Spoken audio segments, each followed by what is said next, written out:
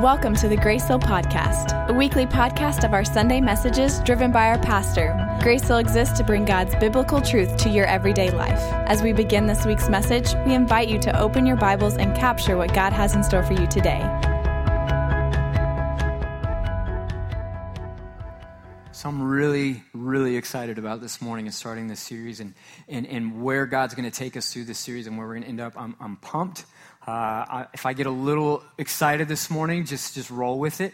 Because I feel like God has really been burning something in my heart and really downloading something. It's just kind of been a cool experience over the last few months as I've been preparing and getting ready for this series. So if this is your first time today, I think you came at a great time. If you've been coming for the last 10 years, I think you came at a great time. That this is a pivotal moment in our church. So this is going to be a big moment moving us forward to what God has called us to do. Have you ever had a need that no one knew about? Have you ever had a need and you just didn't tell anybody and you go, it's not that big of a deal. I can live with this. It's not a problem. And you just roll with it and you just let it go. We'll fix it later. We'll get to it at some point in time, right? Have you ever had those needs? Isn't it the coolest thing in the world when somebody recognizes the need and you didn't say anything and they take care of it? I absolutely love when that happens. I absolutely love when that happens, when I go, man, that needs to be done, that needs to be taken care of. And then you come back later and it's done and been taken care of. Somebody else saw it and they took care of it and you go, awesome. That is like the coolest thing in the world to me. I love when that happens because I go, man, that's one less thing for me to take care of. It's one less thing for me to do. And somebody else saw the need and they took care of it. A couple of weeks ago, we were here getting ready for Sunday morning and we actually showed up and my iPad was dead. Now, 10 years ago, that wouldn't have been an issue whatsoever, but apparently church can't happen or function any longer without an iPad. So I show up, and my iPad is dead. Now, the iPad is used more than just preaching, because I could do it on my phone or pull up my computer, but we use it for more than just that. Sometimes Lauren uses it for music, for worship, and things of that nature, and we were in a little bit of a pickle that morning, and we had a need. And so we're talking about it going, what do we do? Because where's the charger? Oh, it's back at the house, which we live so far away, like 0.4 miles from here. And so it's like this, like, man, how are we ever going to get there back? Well, then Kevin Torrens overheard our conversation, and he reaches into his pocket, and he pulls out this battery-packed charger. And he's like, I got you covered. And I was like, this is awesome. So he connects it, plugs it in, iPad comes back on, and then it's charging. And so Lauren was using it all through worship, and then I get it, and it was like charged, and I was like, this is incredible. So then Kevin goes a step further. Later that week, he texts me, and he says, hey, are you at the church? And I was like, yeah, I'm here. He shows up, and he has a little gift bag, and he bought me my own little battery pack charger. And I was like, look at you. Not only did you see the need, I didn't present the need, but you took care of the need to the fullest. And then he came back later and he had one for Lauren as well. So now we each in our bags carry these little battery pack chargers so that we're never in a bind or we're never in trouble.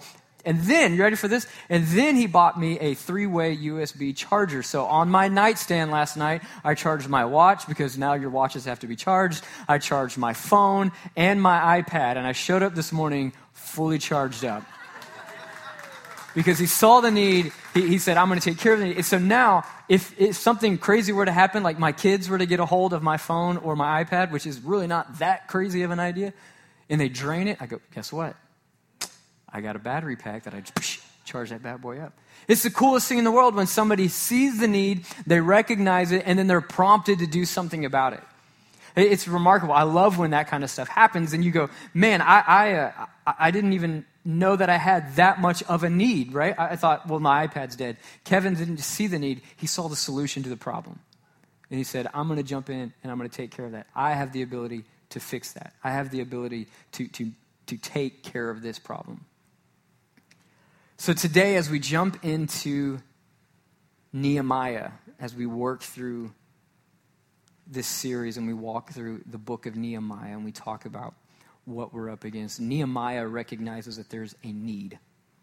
He recognized the need. But before we get started, let's do a little bit of historical analysis and a little bit of background for where we are and what's taken place. First of all, so the book of Nehemiah originally would have been Ezra, Nehemiah combined. It would have been one book. It's written by one author. And so it would have been this combined teaching that would have walked through three different periods, essentially, or three different stories to create this one whole story of Ezra and Nehemiah, or the Hebrew pronunciation, Nehemiah, which I will not do because that sounds a bit pretentious. And so I'm not going to do that throughout the day, being like, it's not Nehemiah, it's Nehemiah. I'm not going to do that.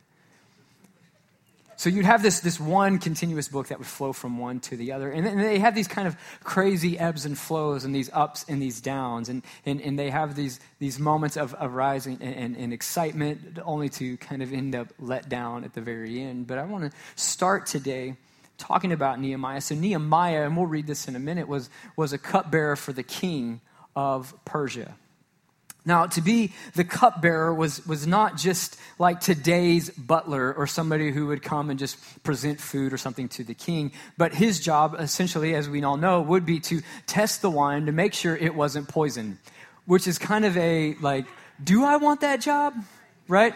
Like, have a drink and then wait. He's not dead. Have a drink. You know, like that's just kind of a funny thought of a job. Nonetheless, the king was to be protected, and Nehemiah was the person to carry that role. But here's something significant to know about the role of a cupbearer, is that a cupbearer was more than just somebody who would have to test to make sure it wasn't poison, to make sure that he wasn't, the king wasn't about to die, but they had to be, there's some funny things about this, they had to be handsome because they were going to be seen with the king in public. And the king could not have somebody who was not good looking hanging out with him. So Nehemiah was most likely a good looking person, but he had to be cultured. He had to be knowledgeable about court proceedings. So he had to know how things operated in the legal system in Persia. So he's very knowledgeable, he's very educated, he's very good looking. And then he was also able to converse with the king and advise him if asked. This is a person who carried a very close role to the king. This person was because the king had to trust them fully with their life. That's how this was viewed. You are not just sipping a glass of wine to make sure it's not poison. You are literally saving my life if need be, and laying down your own for me.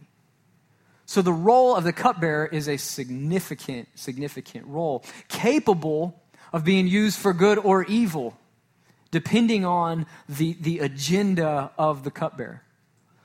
So if the cupbearer had an evil agenda, he could work to persuade the king in one direction, but also if he had a good idea or agenda, he could work to persuade the king in that direction. And in this story, we see that he has a great connection with the king and a great relationship with the king of Persia. And this would have been during the time period of about 444 BC. And it would have been somewhere in November, December time period. So with that, let's jump now into chapter 1. So we're going to read chapter 1 because it is where our text is, where we're going to come through today. So we're going to read the whole chapter. It's just 11 verses. It's not a substantially long chapter, but we're going to read through this as we get started. The words of Nehemiah, son of Hakaliah, in the month of Kislev in the 20th year, meaning the 20th year of the reign of the king. While I was in the citadel of Susa, so the city of Susa, Hanani, I can't talk. One of my brothers came from Judah with some other men, and I questioned them about the Jewish remnant that had survived the exile and also about Jerusalem. They said to me, those who survived the exile and are back in the province are in great trouble and disgrace. The wall of Jerusalem is broken down, and its gates have been burned with fire. When I heard these things, I sat down and wept. For some days I mourned and fasted and prayed before the God of heaven. Then I said, Lord, the God of heaven, the great and awesome God who keeps his covenant of love with those who love him and keep his commandments. Let your ear be attentive and your eyes open to hear the prayer your servant is praying before you day and night for your servants, the people of Israel. I confess the sins we Israelites, including myself and my father's family, have committed against you. We have acted very wickedly toward you. We have not obeyed the commands, decrees, and laws you gave your servant Moses. Remember the instruction you gave your servant Moses, saying, if you are unfaithful, I will scatter you among the nations. But if you return to me and obey my commands, then even your exiled people are at the farthest horizon. I will gather them from there and bring them to the place I have chosen as a dwelling place for my name. Verse 10. They are your servants and your people, whom you redeemed by your great strength and your mighty hand. Lord, let your ear be attentive to the prayer of this your servant, and to the prayer of your servants who delight in revering your name. Give your servant success today by granting him favor in the presence of this man. I was cupbearer to the king. So before we go any further, let's explain just a little bit of where Nehemiah is also in this. So Ezra, in the book of Ezra, you read about how they had this idea and this understanding that if the temple was rebuilt, that the presence of God would return and everything would be back to where it was supposed to be, except that the temple was in fact rebuilt and the presence of God did not return. So here they are in this predicament and in this place of going, what are we doing wrong? Where did we mess up? What did we not get right? We thought if we built this building that God would show up. And here we find Nehemiah saying, God, I'm confessing for us, confessing for our people. In a sense saying, please, Lord, return. But what prompted him? So let's look through this and walk through this, starting with verse 1 and through verse 3. And the big idea today is this: recognizing the need empowers you to be part of the solution. Recognizing the need empowers you to be part of the solution. The first thing is this: compassion motivated Nehemiah to ask. Here's what I mean by that. We see in the first few verses, he asked his brother. His brother comes and he says, how are things back in Jerusalem? Why did he ask? Because he had compassion for those people. If he didn't care, he probably would have never asked the question. He probably wouldn't have said anything along the lines of, how are things back home, right? But he asked, how are things in Jerusalem? And then what happens is that his brother then says, it's a shameful place, right? But it's his compassion that motivates him to ask. How many times have we asked people how they're doing in hopes of just a generic answer, right? But his compassion motivated him to ask. So we understand that his position would give him great influence with the king. And so here, Nehemiah asks the questions. And the question is, if he is in this great position of comfort, why would he ask? Why does it matter to him? Nehemiah is in a great setup. He's working in the palace. He's living the life of luxury. He is close to the king. He has influence among the people. And everything in his world is good. So why does it matter how things are back home? It's because his compassion motivated him to ask. He has everything that he could ever want. He's good looking. He's got influence. He's educated. He gets to eat at the table of the king, meaning he's having the finest of food and living this incredible life, and yet he's still motivated to ask. He's still motivated to ask. I think it has to do with timing and placement. God had put him there for a specific reason and for a specific purpose. And it was his compassion that motivates him to ask. In fact, in Jeremiah 15:5, it's a century and a half before this, Jeremiah writes, he says, for who will have pity on you, O Jerusalem? Or who will bemoan you? Who will turn aside to ask how you are doing? Nehemiah was the man that God had chosen for this moment. Nehemiah was the man that God had said, you will be the one to ask how you're doing. It's because of the compassion in his heart. The compassion that he had for these people. Like I said this a minute ago, how many times have we asked people how they're doing in hopes of receiving a generic answer for our generic question? Right? We ask all the time, how are you? In hopes that they go, oh, I'm doing great. Even if they're in the worst moment or the hardest storm of their life, our hope in a lot of that is, oh, just come back and just say, great. So that we can hug and move on. Because a lot of times we fear the obligation that comes with the responsibility of knowing what's happening. We prefer not to know what's going on because information might bring obligation. Have you ever had that person that you ask the question and they unload on you? and you were like, oh, I was not ready for that. I thought this was going to be a quick pass by, and we were going to move on, and everything was going to be okay, and I didn't have to worry about what was going on. I think there's a time when we ask that sometimes we need to be made aware of actual needs and problems because it keeps us grounded in compassion for other people. And see, the compassion that was overwhelming Nehemiah leads him to ask the question, how are things back home? With no regard to his comfort or where he was truly wanting to know because he felt that maybe I'm the solution if there is a problem. Maybe God has set me in this moment at this time to ask the question, how is Jerusalem doing, so that God can use me to be the answer to the problem. And too often we, in our world and in our comfort, in the place that we live, in our little bubble that we walk in and we do our daily life and we move on, we find ourselves not wanting to ask the question because we don't want the obligation that comes with knowing the answer. And Nehemiah was willing to know. How many times do we pass by those that are clearly hurting and clearly in need because we are fearful of the obligation and the responsibility? His compassion motivated him to ask.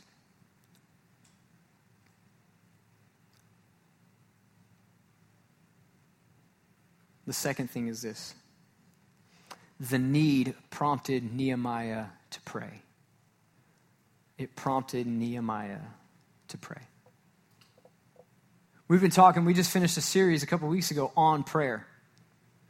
And I've talked a lot about how I want us to be known as a church of prayer. So we started Tuesday night prayer. So any chance that I get to throw that in, I'm going to, right? 6:30 is at Tuesday night. It's right here. So it's right in this room. Come and pray. It's going to be good.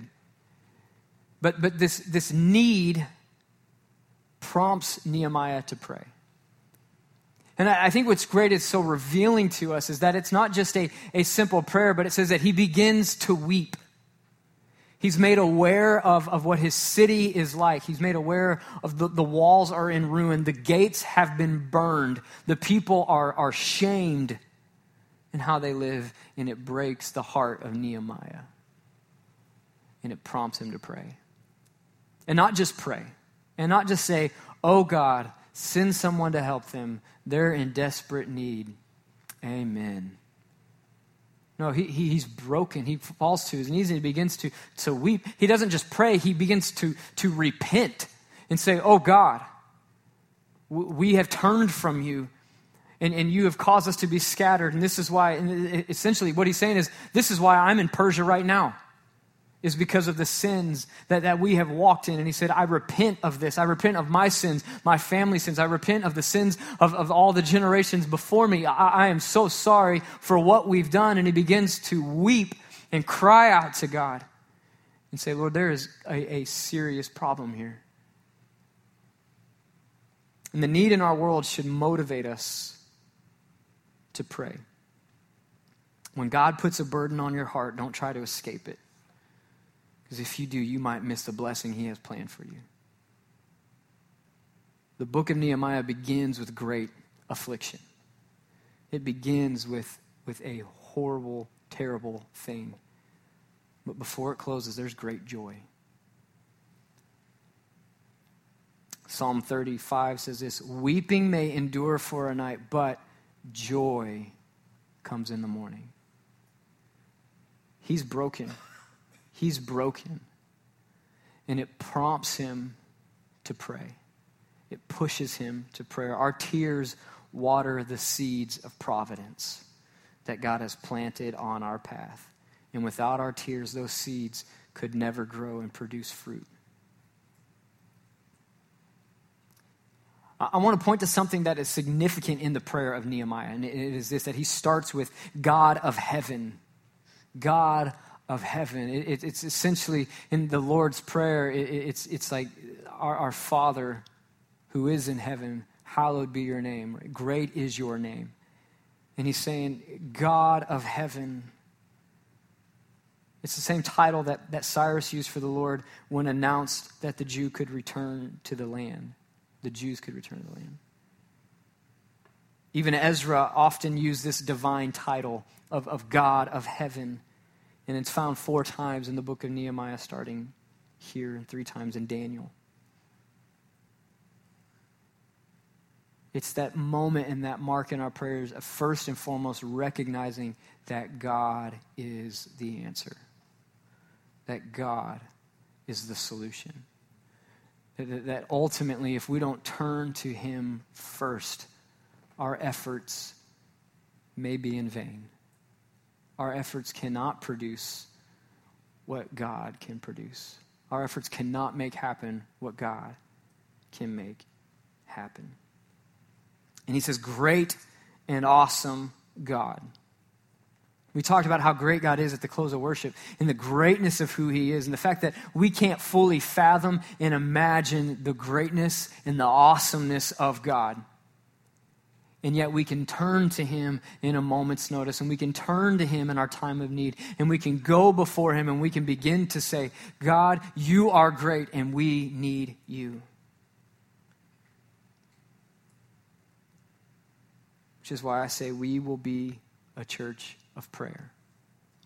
We will be a church of prayer. But understand my motivation behind my desire to be a church of prayer, and that is so that we can be a place to belong, to become like Christ, to be light to the world around us, all for the sake of changed lives. It's not to glorify the name of our church. It's not to glorify the name of any person or what anybody is doing. It is simply so that people can find Jesus and forever be changed. And Nehemiah finds himself in this place of saying, oh God, remember the promises you made to your people. Remember the promises you made to your people as we stop. And as he says, in this moment, as I repent, as I come back to you, please, oh God, remember the promises you made to Moses. Remember what you said. Remember what you said. God is faithful to remember the promises he made. It's all for the sake of changed lives. And the third thing is this. The need caused Nehemiah to do. The need caused Nehemiah to do.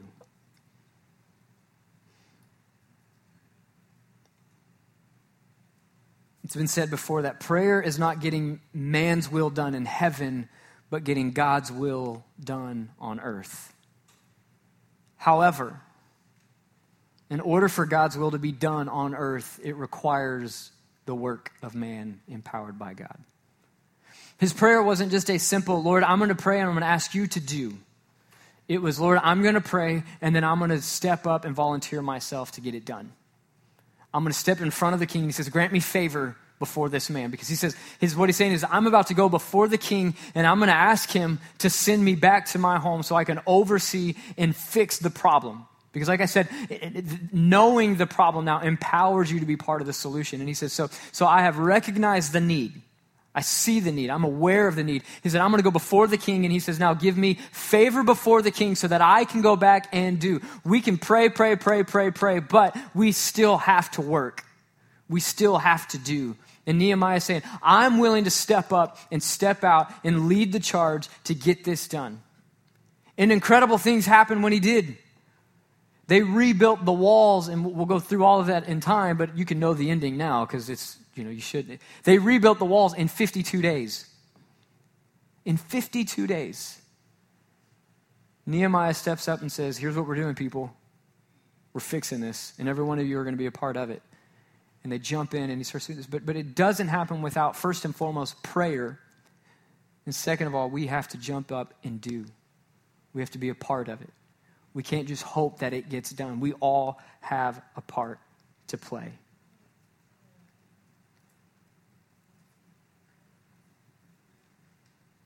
Ephesians 3:20 tells us that God does exceedingly and abundantly above all that we ask or think according to the power that is at work in us. It requires us to do. It's the work in us that then empowers us to do more. While Nehemiah was praying, his burden for Jerusalem became greater, and his vision of what needed to be done became clearer. Real prayer keeps your heart and your head in balance so your burden doesn't make you impatient to run ahead of the Lord and ruin everything. Can I tell you, that is where I struggle the most, is I want to do and fix now. And Lauren has to many times pull me back. She's led of the Spirit in that way, to be like, hey, Ryan, you're not ready to do that yet. Pump the brakes. Pump the brakes. See, that's where effective prayer comes in. It helps to keep those things in balance because we have to do. But the leading of the Spirit then tells us when the timing is right and when the moment is right. And then he says, now go. And then your efforts are now anointed. They're led of God. It is the will of God that you are now carrying out and fulfilling because you've spent the time in prayer to lead the action, to lead the work. So Nehemiah's prayer then fills him with a greater passion for the need that he sees. And he says, I'm going to take care of this. I'm going to do this. He says, I'm willing to give up the comfort of the kingdom for the destruction of Jerusalem. I'm willing to give up the security of the palace for the rigors and the dangerous life in a ruined city. He would give up prestige for ridicule. Instead of sharing in the king's finances and wealth, Nehemiah would personally pay for the upkeep of the people and the food that would be shared at his table. He would leave behind the ease of the palace to take up the toils of encouraging a beaten people and finishing an almost impossible task. And with the help of God, he built the walls in 52 days. The walls were rebuilt, the gates were restored, and the people were rejoicing. And it all started with a man that was empowered by recognizing the need. He asked the question because his compassion motivated him, but then when he heard the severity of the situation, he said, there is work to be done. There's work that needs to happen. It's a step of faith. It's a step of faith. As you continue, and we'll continue to read through the story, but as you continue to read it, you find that there are moments where they are pressed essentially for time. They have to get it done. And enemies are mounting, and they're going to come against them. And there's just all these different things working against Nehemiah to make it happen.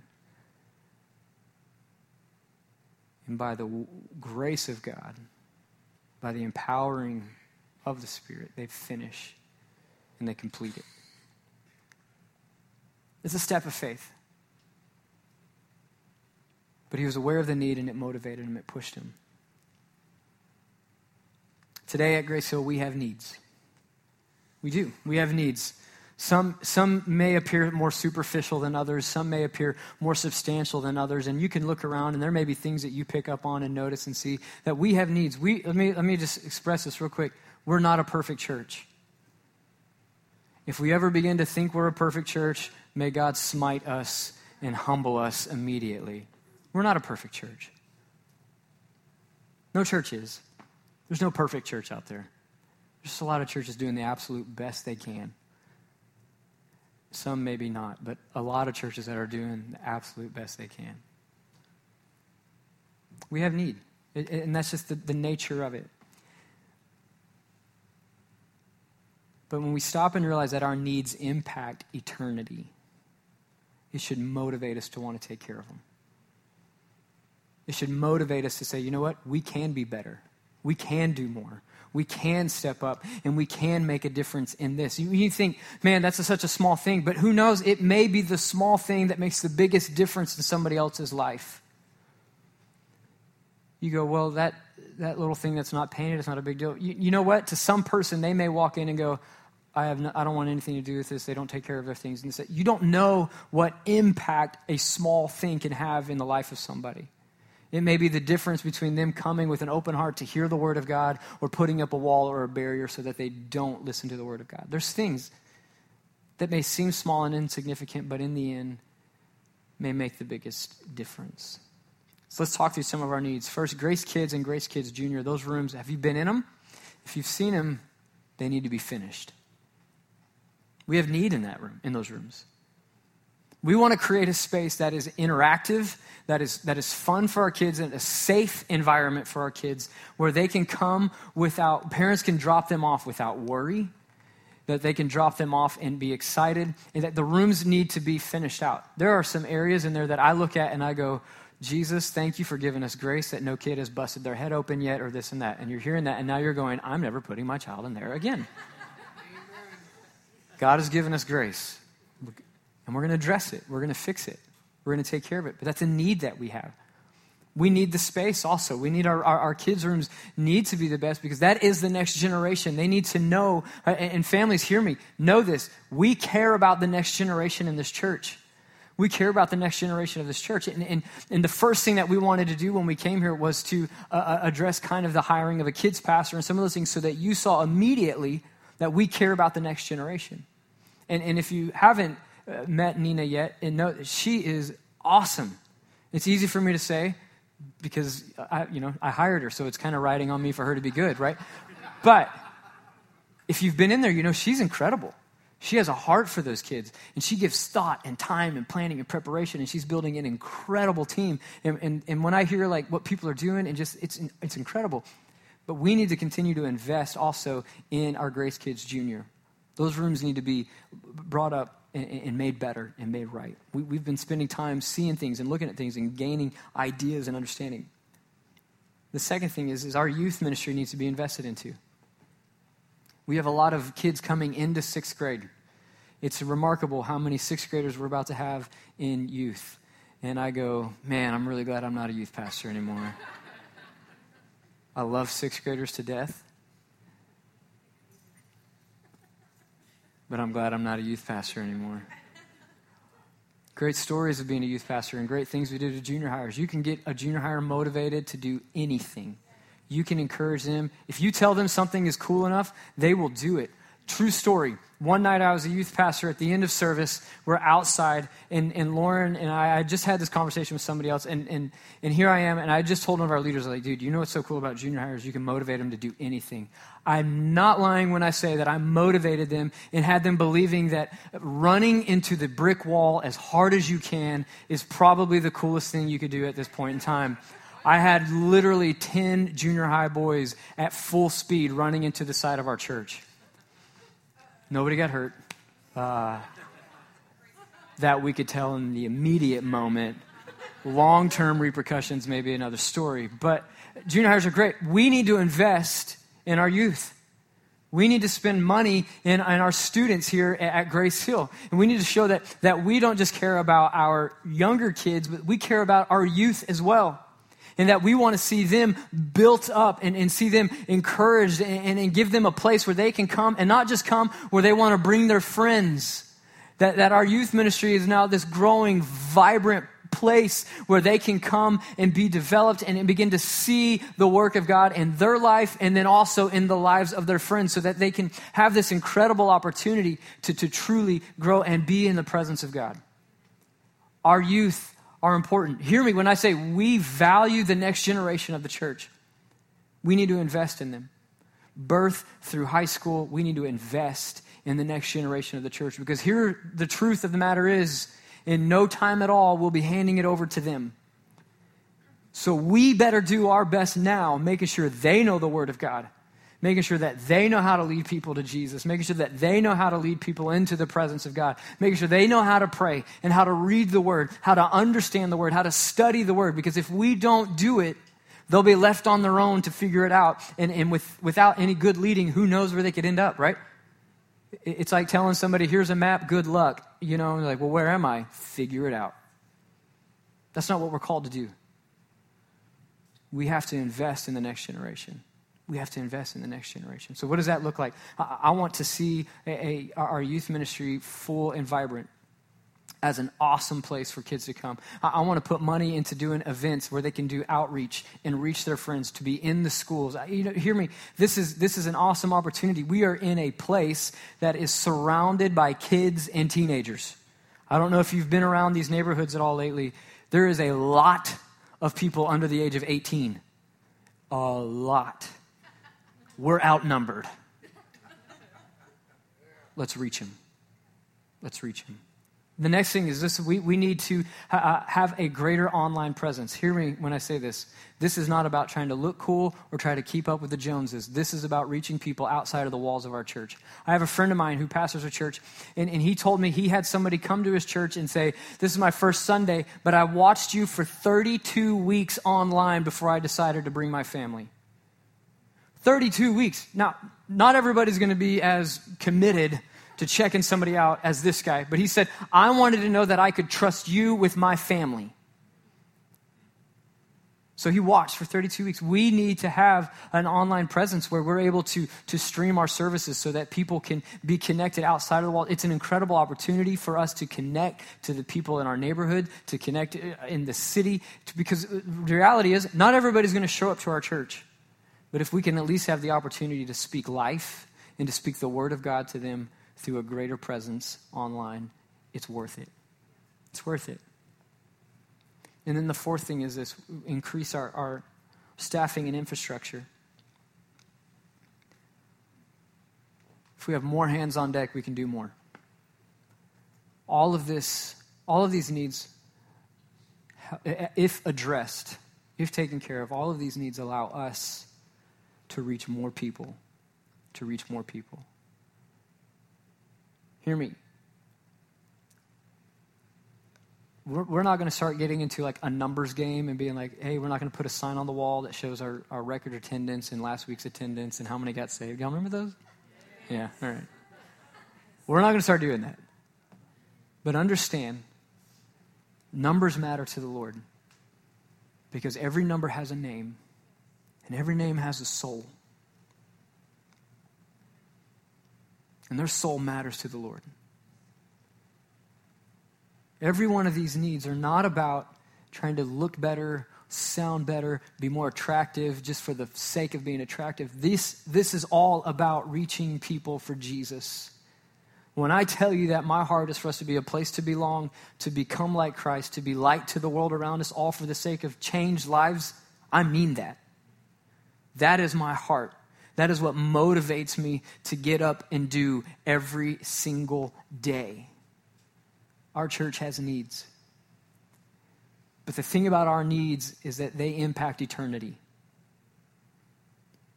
And if we're going to be the best stewards of this place, if we're going to be the best stewards of the house of God that we're supposed to be, we need to address the needs. Because God has called us to do so. That's why we're here. So how do we do that? How do we do that? This is the big part. On July 28th, the last Sunday of this series, God is going to call us to take a step of faith. He's going to call us to step out. He's going to call us to do something big, and he's going to challenge us to do something great. Because if we step out in faith, if we step out in obedience, God in turn will bring the blessing. God in turn will bring the provision. But on July 28th, we're going to step out. And here's the challenge that I think God has given us. Nehemiah built the walls in 52 days. I think God is challenging us to raise $50,000 in 52 days.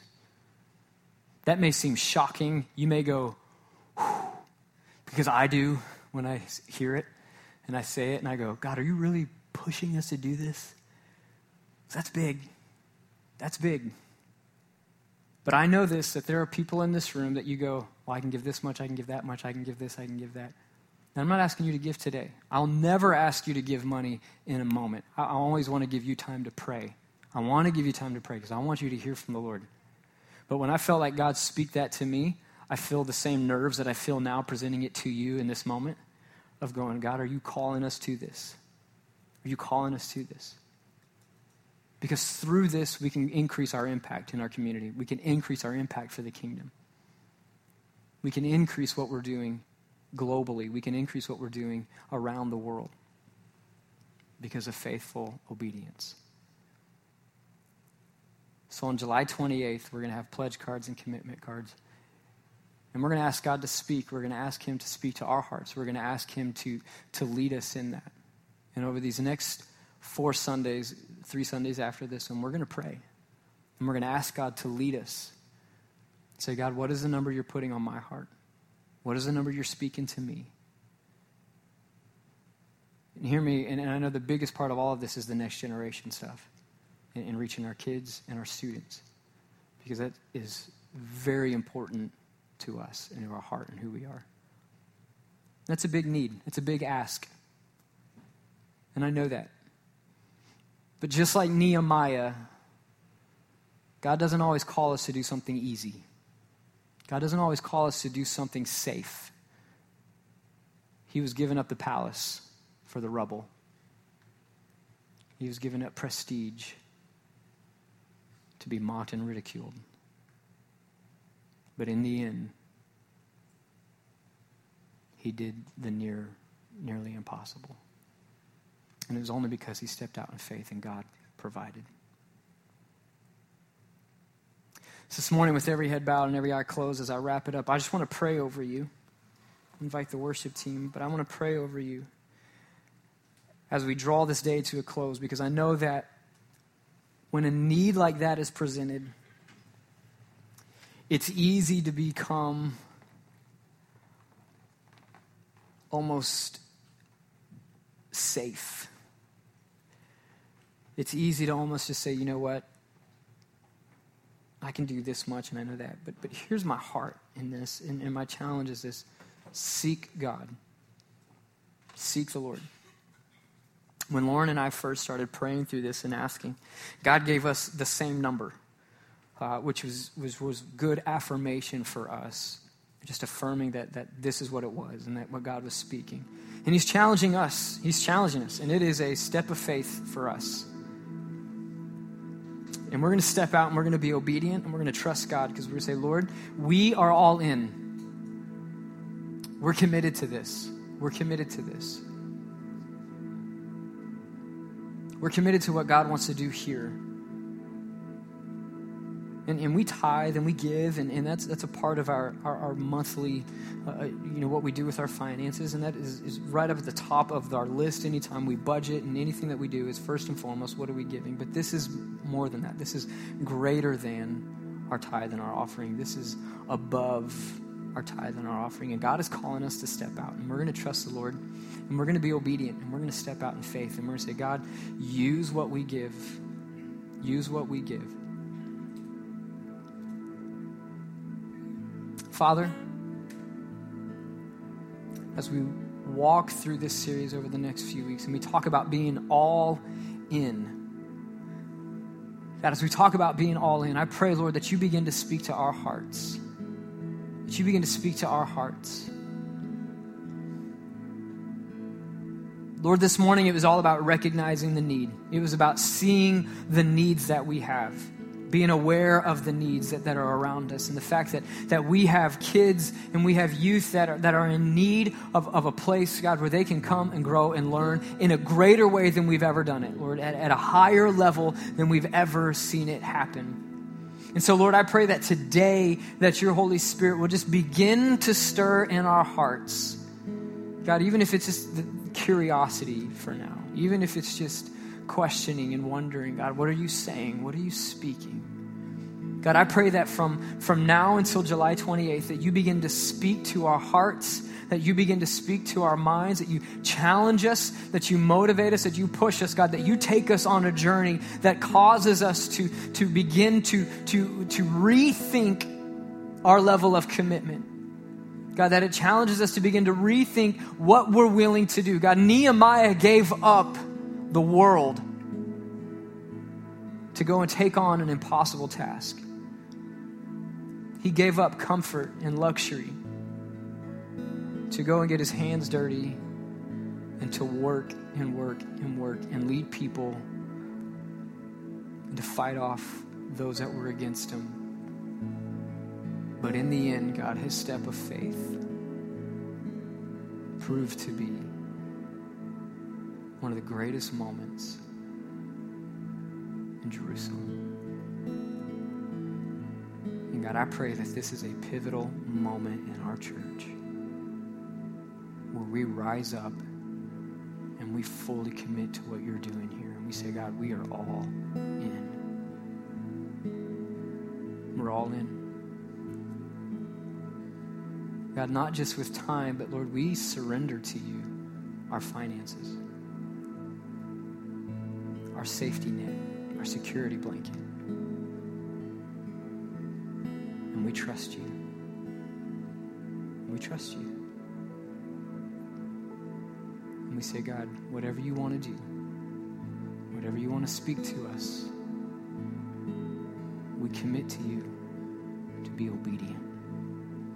To be obedient. We thank you for it. Thank you for listening to this week's podcast. Grace Hill is always about knowing God and growing in God, and we want to hear from you. If you have a prayer request or a question, you can email us at info@gracehill.cc.